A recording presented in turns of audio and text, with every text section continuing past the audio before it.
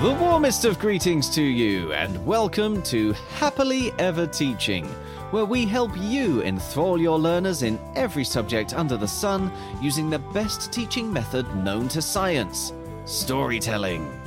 To do this, we feature special guest educators who are passionately keen for your children to become amazing and successful human beings. I am storyteller Chip Cahoon, and with me this week is... Abby Marison, Education Programme Manager from Festival Bridge, and I was a primary school teacher for 10 years. And Bex, I am a school leader with lots of experience teaching all the way through the primary age ranges, and also have experience in initial teacher training as well. And today we are exploring learning outcomes in art with this week's folktale from rural England. You can listen to the story by downloading our sister podcast, Fables and Fairy Tales, or search our website, epictales.co.uk, for The Farmer and the Boggart.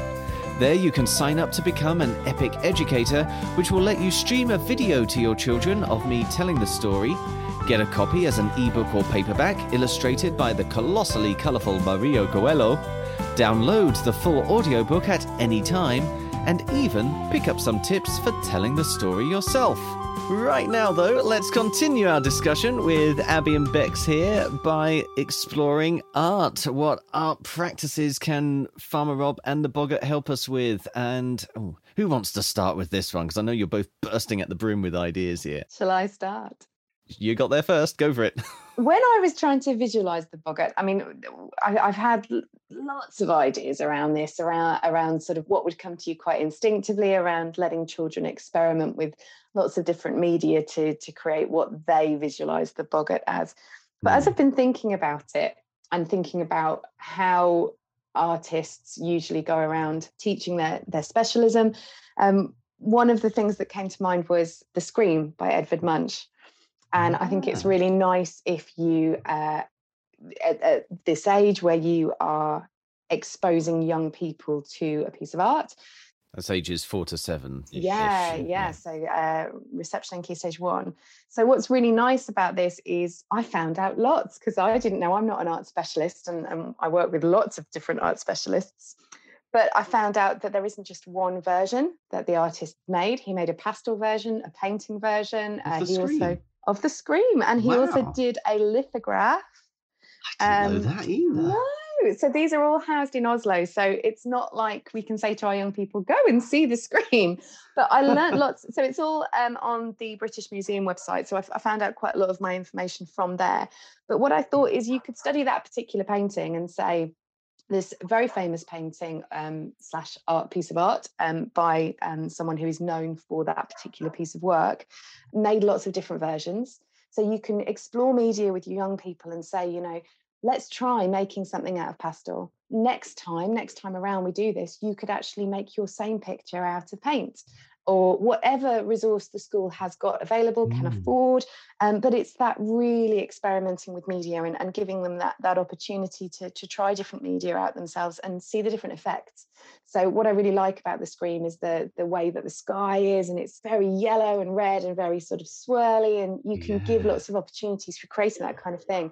And I was also thinking you could have some really lovely conversations with your young people around, is it the farmer or the Boggart in your Scream? And what are they screaming about? Is it, they've stolen all my vegetables? Or is it, I don't have any friends in this village? Who would you put in that particular painting? So they were just some of the things that I think could come out art-wise. But I would always recommend working with a professional artist, an arts organisation, to bring those skills, not just to explore the media, but to see what professional artists can do with them. I'm so glad that you mentioned The Scream, Abby, because while I was getting my inspiration for the description of the Boggart, I was checking out different artistic interpretations of a Boggart from throughout history, because obviously this is a creature of folklore. Apologies for the dog barking in the background, but I still haven't got my window fixed, so you're going to get the bark coming through. But yes, there is one picture of a boggart which really did actually remind me of the Scream because of the shape of the head and the proportion to the neck and everything. But for everyone listening to this, I suppose I need to let everybody be aware that you folks get to see the story around about the same time that our artist does. So by the time everybody's going onto our website and downloading the ebook or getting the paperback of this story, they're going to be able to see the wonderful artist Mario Coelho's interpretation of the Boggart, which is him interpreting my written interpretation of all of the folklore. So I suppose just a quick question to throw at you, knowing that, would you allow your children to see any of Mario's interpretations first, or would you save that and find a way to tell the story without revealing the illustrations? I know Bex and I have discussed this for a different story, haven't we? Yeah. It's just such a beautiful thing, because it's teaching the children that that's the path of an author and an illustrator. Where do you get your inspiration from? Where do you decide how you're going to create it? How do you pull on other inspirations? You know, Lord of the Rings and Gollum, and, you know, where do you start with? I'm going back to Bex's top trumps of all these different folklore characters. But I think it's great that whether they see it up front or not, I would probably caution with not. But I think either way, just being able to say, there are going to be lots of different interpretations. And that's really good for a growth mindset when you're doing art, to say, it's okay, whatever your interpretation looks like, however you create that, that's your own unique take on it. And quality isn't defined by yours or someone else's being comparable to one another. Every single one is unique. And that's so great, being able to say, you know, Chip took this story and he wrote it like this, but another author might write it differently. A director of a play might produce something differently. An illustrator will take a different take. It's such a great learning opportunity to say that you can be extremely professional and very, very good at your craft, but very different than someone else. Yeah, growth mindset and an inclusive mindset as well. We love a bit of inclusion here at Epic Tales. Yes, we do. Speaking of, then, shall we start looking at the old ones in primary, the 7 to 11s? How would you explore art with them, Bex? So very similarly to how Abby's described how she'd approach it with their younger learners. So I was thinking of pausing the story as Farmer Rob meets the Boggart. For those of you who maybe have heard us on the podcast before, I love a pause in a story. Pause at the moment where the Boggart is described, and then get the children to actually draw their own interpretation of the Boggart at that moment in time. So from the information they've got from the story, they pause and they draw what comes into their head. And so if this was an art lesson, I get them to do that. And then I would also show them, if their parents are okay with it, show them the clip from Harry Potter, which would go with me here, everybody. So Harry Potter meets a Boggart in one of his lessons, and Who's the Boggart Dobby? Is Dobby a Boggart? Dobby's the house elf. I think, yeah. Oh, okay. But the thing about this Boggart is that it shifts into different shapes depending on what the person is scared of, which would link into the Boggart in your mind is going to be different because everybody's brain works differently. So it would link in, here's a Boggart that takes different shapes because of it knows the people. Actually, we're all individual. Our minds work in different ways. So show that clip, show them the illustrations from the epic story as well. And then what I would be thinking of is the difference between our 5 to 7-year-olds and our 7 to 11-year-olds. What they need to be doing is the words improving their mastery of different techniques.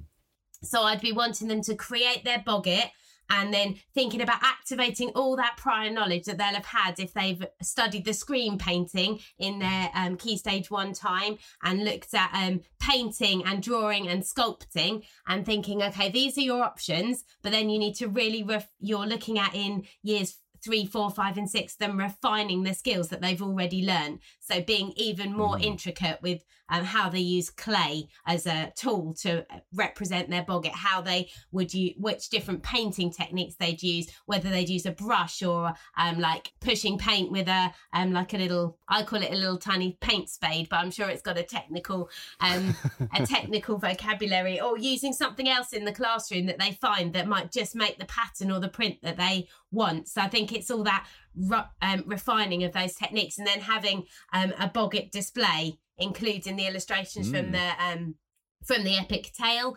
and everything else, and the children's work on your learning wall. I think that would just be amazing, just to have that opportunity. And if you were linking it in again and doing a whole school, and maybe your Key Stage 1 children were reproducing the screen painting, and then the older children were producing their own boggart pictures or sculptures or paintings, then having maybe an art gallery for their parents and carers to come and see. We've had so long where they haven't been allowed into schools. Let's open up our doors again and share the learning. Do that. I've seen a number of schools over this last year use lots of different digital formats to create an art gallery, and actually they're perfectly good. And especially if you're a working parent who just cannot get through the doors of the school, it's lovely that you have that opportunity to interact with your children's work and see it amongst all of the school's work, and actually have those opportunities that I think the last year has afforded us that perhaps we haven't thought around before. So that there are you can do both. Not just working parents either. It can be a good thing for just accessibility in general, can't it? Absolutely. And being able to save it as well, like save their work for all time, and not just have boxes. I always remember my mum saying, I need you to come and clear out all your boxes from my garage of all your stuff from when you were little. But actually having a digital copy of something, we all know, protects our planet, and also so again, linking back into everything we've been talking about. Absolutely. Do we want the boggart to explode and add to climate change? Well, do you know what? Speaking of everything that we've been talking about just in this one podcast, I sort of want to think about inclusivity within art itself. And obviously English is taught as a separate subject, but as a storyteller, I'm all for thinking of English and language as an art as well. Yes. And one thing that I've done with school groups after telling a story is a sort of, we've called it all sorts of different things, but it's kind of like an X Factor style or Britain's Got Talent style game, where you ask the children to reproduce a part in the story using their own favourite method of art. So some of them may well rewrite the passage. Some of them may perform the passage as drama, thinking of drama as one of the arts. Some of them may well paint. Some of them may well make costumes. Some of them may do sculpture. So you're giving them the opportunity then to choose what their own preferred expression is. And that can be really great if you've got any children who are maybe shy about their drawing skills, but really good with, I don't know, Lego or something, and it's really expanding the concept of what art actually is and the appreciation of art as well. And I think what you've done there, Chip, is really focused on one of the Arts Council's quality principles, which is belonging and ownership. And it comes through really strongly with some of our ArtsMark schools. How do you develop pupil voice? So it's not just having an opportunity for a school council to talk about things. It's giving them real, genuine choice and saying, okay, we're going to give you these options and these parameters, but this is the kind of choice that you can have in shaping your own curriculum and your own learning and what you want to do next from that.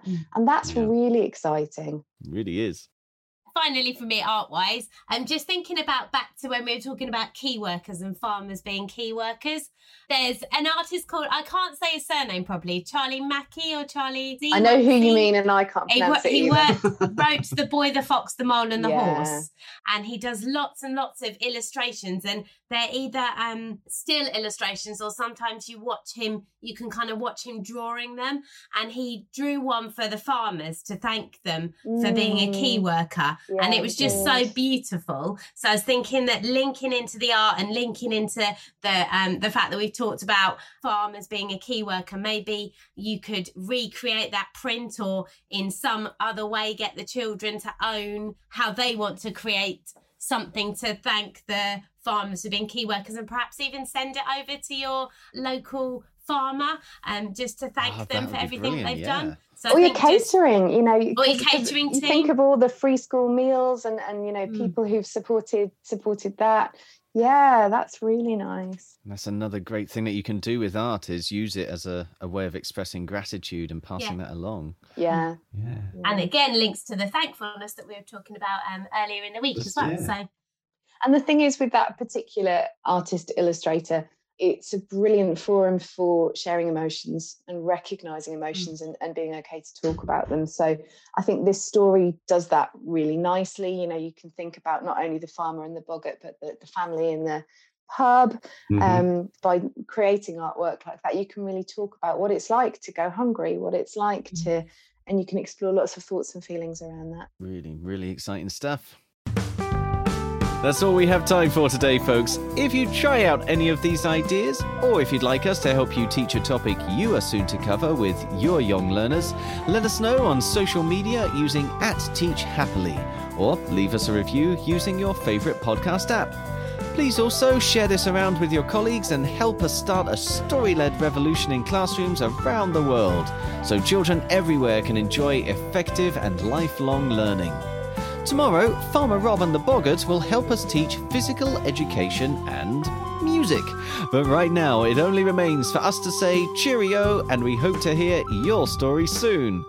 So, cheerio! And we hope to hear your story soon.